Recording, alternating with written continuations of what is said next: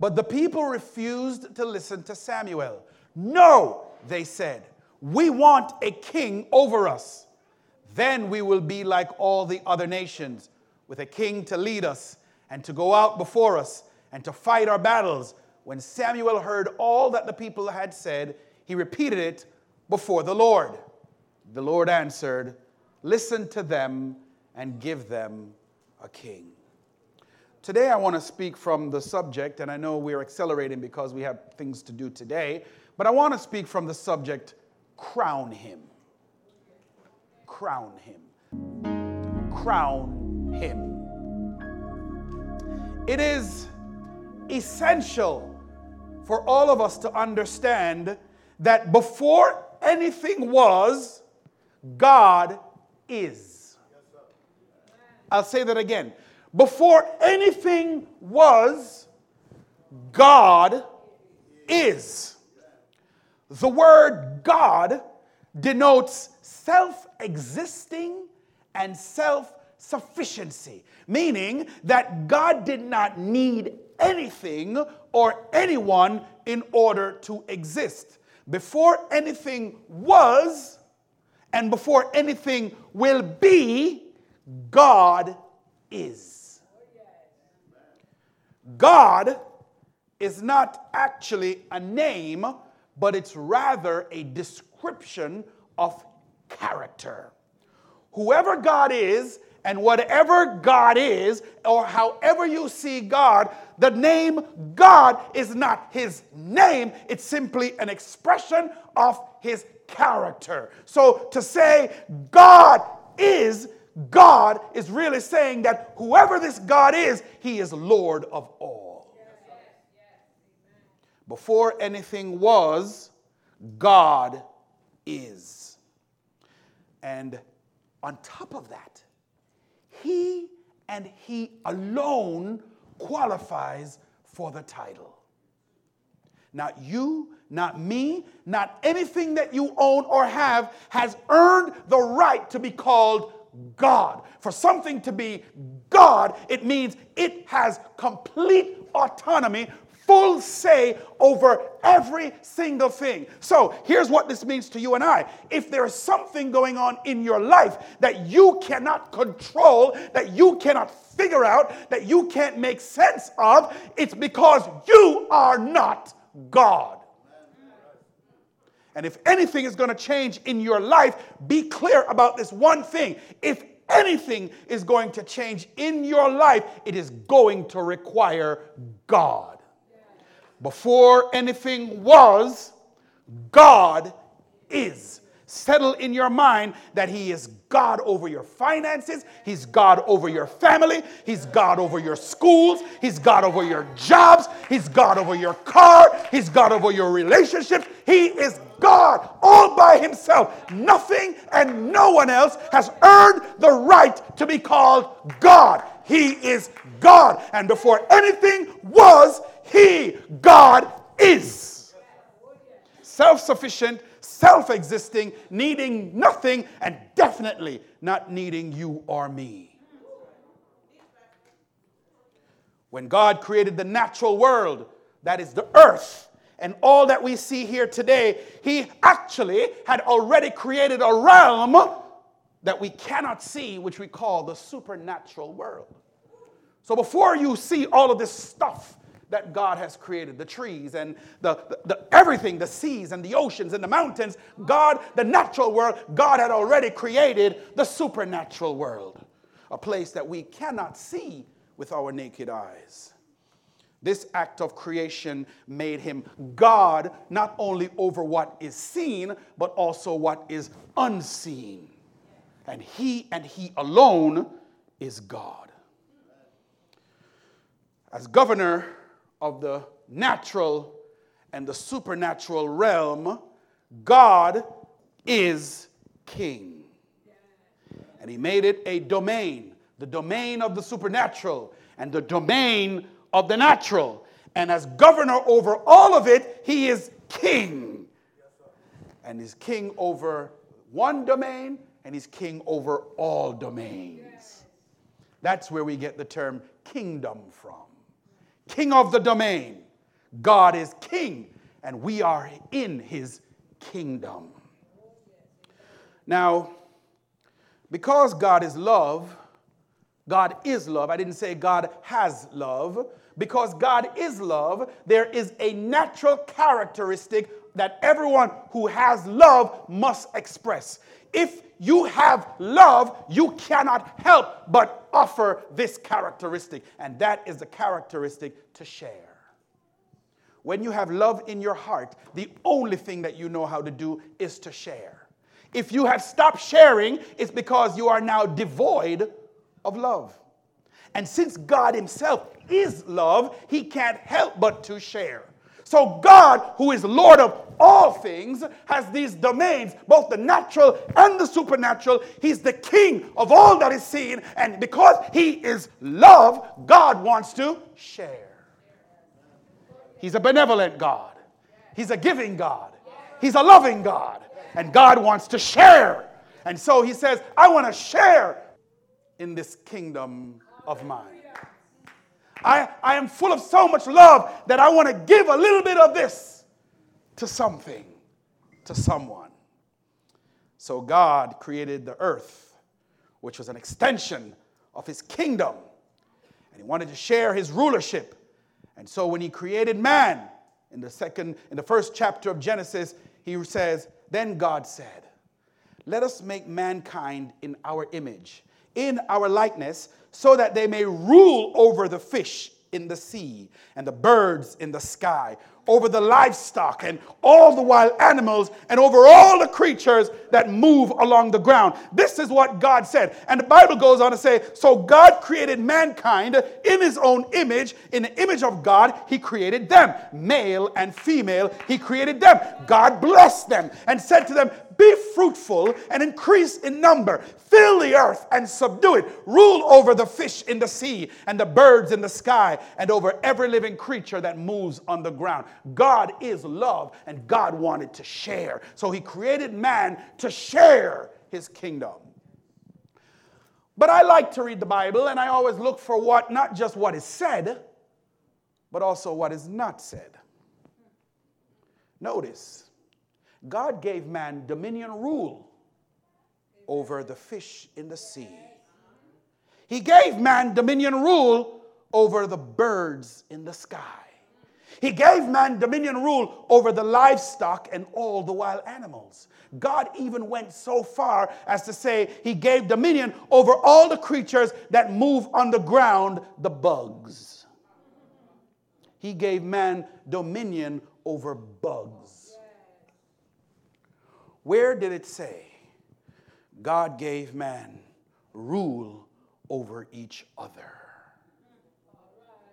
Nowhere. Nowhere in the Bible will you find human beings given the mandate, the responsibility, or even the charge to have dominion over their own kind. I've searched the Bible and I have not found that text yet. Instead, we were to have dominion over the resources of the world, but not over each other.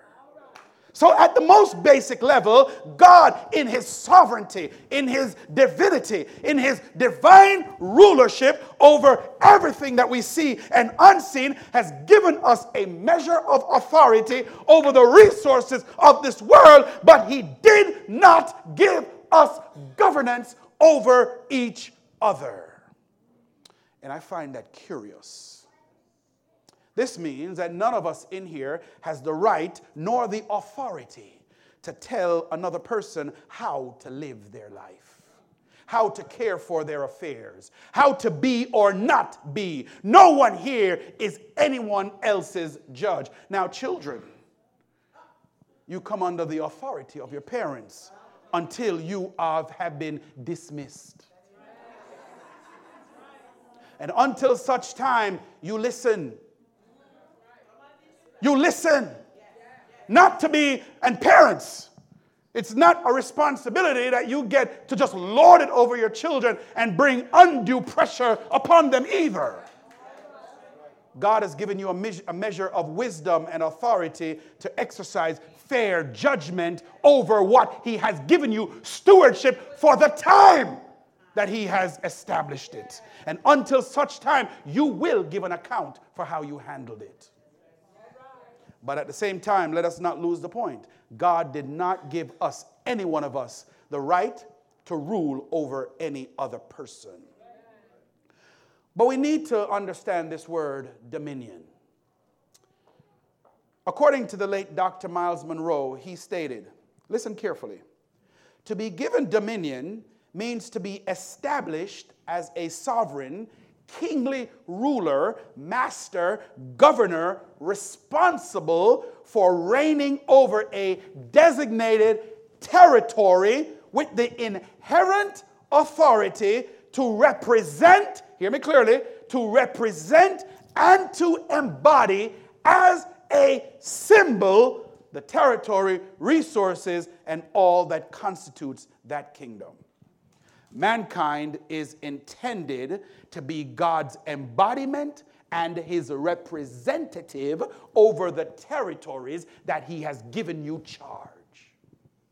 So in other words, every person here actually has to be given a measure of responsibility that comes from God. And over that responsibility, if it is a God-given responsibility, it means that God has given you the right to rule and have dominion over that, not another's. So you buy your house at the corner of Jackson and Franklin, or let's make it down the street. You have your church at the corner of Jackson and Franklin. God made you pastor over this great church, and you think it's your business to tell the person at his church how he ought to run his affairs. Since when did God tell you to do that? Take care of your house, your own house, before you start to worry about the house of someone else.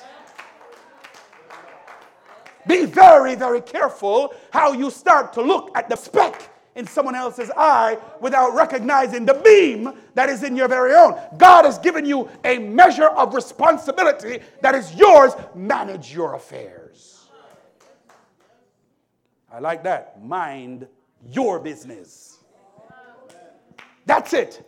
But because God, in his sovereignty and his rulership and his divine kingdom, has given each of us a measure of responsibility, it simply means that you and I are kings and queens in our own rights. Oh yes, you are a king. You are a queen. You have authority that has been given to you by the only sovereign that could give you that authority, from God and God alone. You may not believe it. You may walk with your head down all the time thinking that you're nothing. But what I'm trying to tell you is that Jesus didn't die on the cross for a bunch of nothings. You mean something to God. You matter to God in some way. Something about you is the apple of God's eye. Something about you makes God go, yes, whenever you walk in your authority. Something about you makes God feel good on a Sunday morning when he sees you doing right by him. Something about you makes God smile. I don't know what it is, but something about you. And it's not for me to determine what that something is. I'm only confirming to you that as God has given it to me, so give I to you. You matter to God. You matter to God. Whether you matter to me or not, you matter to God. Now to understand this whole kingdom thing, and we're going to get wrapped up soon, but I want to make sure you're tracking with me. You must understand, in every kingdom, there is a huge difference between the subject of a kingdom and the son or daughter of the kingdom. There is a difference between the two. You've got the subjects of the kingdom, but you've got the sons and the daughters of the kingdom. Let me give you an example. We just witnessed the wedding of Prince Harry and, what's her name? Meghan Markle? Meghan Markle. Meghan. We just witnessed the marriage of Prince Harry. Wait, that's an easy name. Prince Harry and Meghan. And it was a wonderful celebration of pageantry and beauty and royalty and yada yada yin yang. It had all of that. But the news media, with later reports, reported that after the wedding, the queen mother, she gave them a gift, the married couple. She gave them this house.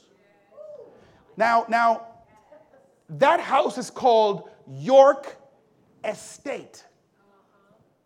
That was their wedding gift. And when I did a little bit of research, it says this is about a 20,000 acre property that has been under British ownership since 1862. You can only imagine the value of the stuff that's in that room, in that house. I mean, that is, listen, if y'all want to give me a wedding gift, that would be a nice one. I won't be mad at you. But the reason why I'm bringing this to your attention is because I want you to see this was a gift. They didn't earn it. They didn't do anything special to get it. It was a gift, a free gift. Now, he is a son of the kingdom. And he's entitled to the gift of the kingdom. All the resources of the monarchy of England came to bear on his wedding. There was no expenses spared. Their napkins is a mortgage payment. No expenses were spared because the son of the kingdom was making his intentions known for this fair maiden. So I thought to myself as I was preparing this sermon, I thought about this, Xavier, and I thought to myself, there's a difference between a son of the kingdom and a subject of the kingdom. You see, you got these people, they call them beef eaters. They're soldiers, and their job is to protect the kingdom. Now this guy right here, see him? That's Jerome. Jerome Jones. Jerome Jones is getting married next week. But nobody knows Jerome Jones. They're not going to fly in any bishop to come speak at Jerome Jones's wedding. They're not going to give Jerome Jones a wonderful wedding gift because Jerome is nothing more than a subject in the kingdom. But he's a man nonetheless, created in the image of God. He puts his pants on the same way that Prince Harry puts on his pants. Now, his toilet may not be gold lined, but I guarantee you that the deposit is still waste. But there's a difference between a son or a daughter of the kingdom and a subject of the kingdom. So here's what God says in 1 Peter, the 2nd chapter and the 9th verse. You, meaning you and me, are a chosen people, a royal priesthood, God's special possession, a holy nation, that you may declare the praises of him who called you out of darkness into his marvelous light. Not my words. Now, I began this message by saying what? Before anything was, before York Castle, before the Beefeaters, and before the Megans, and before the Prince Harrys, and before the chariots, and before the Statue of Liberty, before anything was, God is. And when God says, you are my chosen people, in you I take delight, in you I find my beloved, you are just not anybody. Because the same words that spoke the unseen and the seen into existence is the same words that says, I love you. So as children of God, sinners saved by grace through faith in the shed blood of Jesus Christ, we should never sell ourselves short. Instead, we should embrace our identities as beings created in the image of God, boldly claiming our rights as citizens of a heavenly kingdom ruling over earth. We shouldn't conduct ourselves as vagabonds, hirelings who have no inheritance, but as wise children, careful and confident in the knowledge of who we are, patiently waiting for the time when our Father deems it appropriate to give us the good things He has laid up for every single one of us. You see, I hold on to the scriptures. And when I hear scriptures like, chill, well, that's not really scripture. It's my interpretation. But I hear God saying, relax. Don't stress yourselves out. You're working a little too hard. You don't need to work that hard. I got this. Listen, cast all your cares upon me. Right? I care for you in a way that you can't even imagine, but I need you to believe me. And oh, by the way, check this out. This is Jesus talking to y'all right now. Check this out. You see, in my Father's house, there are many mansions. Your castle got nothing on what's in my Father's house. And if it were not so, I would have told you. But just in case you're wondering, I go to prepare a place. And if I go to prepare that place, I will come again and to receive you unto myself, that where I am, you will be also. You see, many people don't really know who they are. Many people are not quite sure what they got. But I tell you, even today, as we took liberties, I took liberty from this pulpit, and I had the whole church, the church, sing happy birthday to my daughter. I'm her father. I'm her father. And because I'm her father, I only give good things to my children. You are God's children. In the kingdom of God, there are no subjects. Everyone is a son, and everyone is a daughter. And if you have confessed faith in Jesus the Christ, you come under the protection of the Almighty God. And while the demons may come and they may tickle the heel of your foot, while they may come and be like gnats on your ear, the truth is they can only tickle your feet. They can only annoy your ear. But when you know you're a son of the King, you have the authority and the power. For God says, Jesus says, I sit at the right hand of God the Father. All authority and power has been given to me, and I give that to you.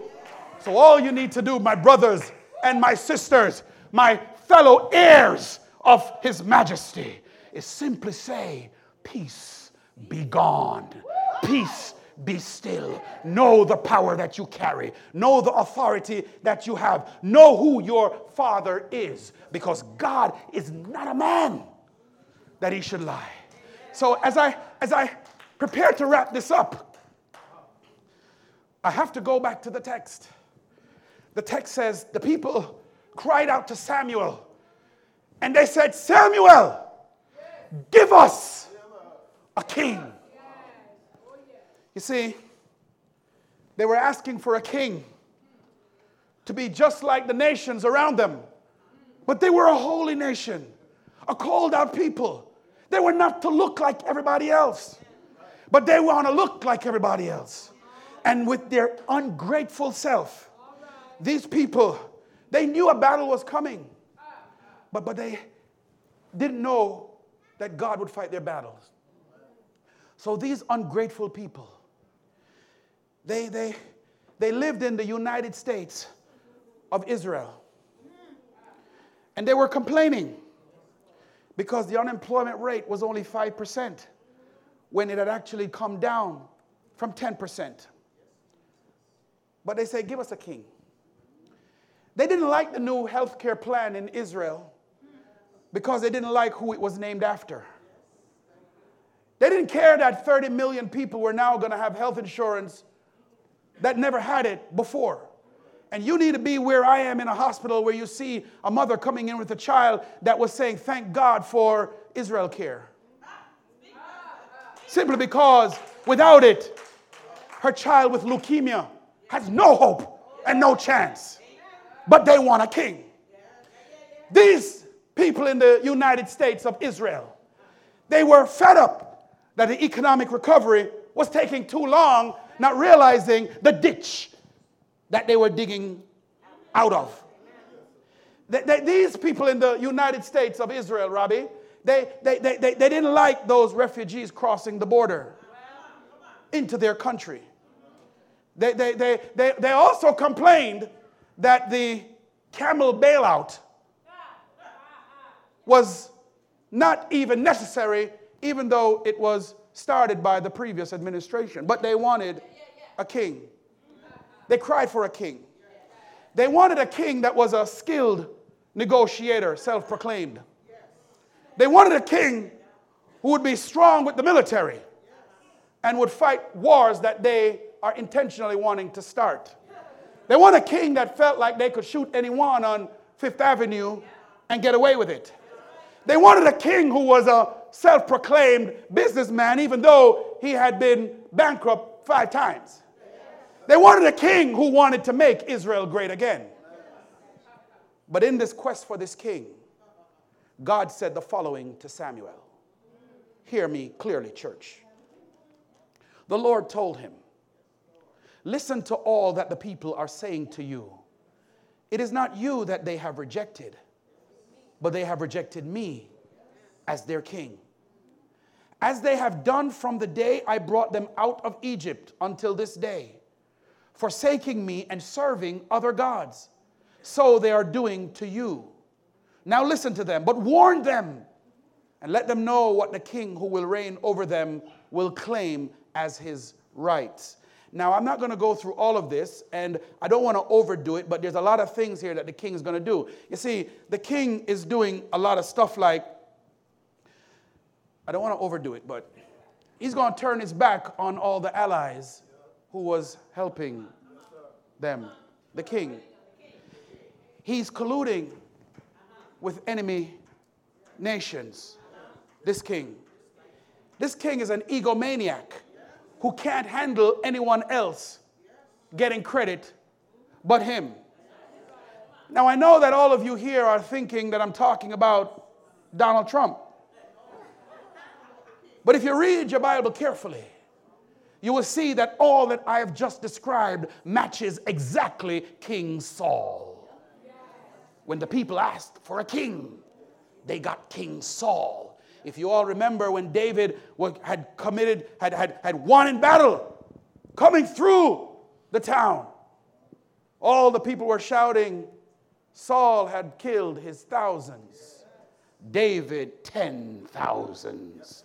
And it grieved the heart of Saul to the point where Saul couldn't stand the fact that it was David who found and killed Osama bin Laden. Read between the lines. The people wanted a king. So be very careful what you ask for you really just might get it. My brothers and sisters, there is nothing new under the sun. We've seen this movie before. Read your Bible and you will see that what has happened before will happen again. Why? Because before anything was, God is. He is the God of the seen and the unseen. He knows the end from the beginning. He is the first and the last. He is the Alpha and the Omega. He is God all by himself, and he's looking for a people, a certain people that are willing to hear and understand the truth. God knew that we would be too blind to see his king and his gift. God knew that since the people were asking for a commoner to be their king, then he decided to grant their wish. I close this message this way, because I always like you to see more in the Bible, right, Janelle, than what you might read on your own. The people were bawling for a king. We want one so we can be among the nations. We don't want Prince Harry. We want someone else. We want a commoner to rule over us. Can you just imagine that for a moment? You decide you don't want the king, Prince Harry, to rule over you. You want one of those soldiers instead to rule over you. Now, it sounds ridiculous, but I want you to see how God uses the foolish things of this world to always confound the wise. You see, the people wanted a king who was a commoner. So God sent a humble servant who, being in the form of God, thought it not robbery to be equal with God, but made himself a subject, someone of no reputation. You see, this would be a king of God's own choosing, a king who would love God's word and meditate on it day and night, a king who would lay aside his glory, veil his glory, and be born in a stable in Bethlehem. You see, it would be said of this king that birds have their nests, foxes have their holes, but the Son of Man, this king, has nowhere, Andrea, to lay his head. This king would lay down his life on behalf of sinners like you and me. And he would bear our sins in his own body upon Calvary's tree. This king would die the accursed death of a covenant breaker and would leave his word, his world, with no possessions whatsoever. This king would be stripped of all of his garments and be hoisted from the ground and embarrassed. This king would come from among the people, a commoner. And the Lord says, listen to all that the people are saying to you. It is not you they have rejected, but they have rejected me as their king. Israel rejected God as their king. The Jews rejected Jesus as Messiah. But since he died and rose again from the grave and sits at the right hand of God the Father, and with all his power and authority, he bids us to only believe, the question that I have for you this morning is simply this: what will you choose to do? Will you reject him again? Will you choose him, or will you simply look for another? I titled this message, Crown Him for a Reason. For a reason. Here it is. It's one thing to look at the people of Israel and to say to them and say, I can't believe they rejected Jesus. I can't believe they had the opportunity to glorify God come in the flesh, and they rejected him. How dare they? Well, my question to you today is simple. He's here today.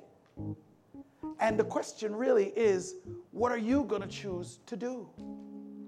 You have the opportunity to crown him, to make him king in your home and in your life.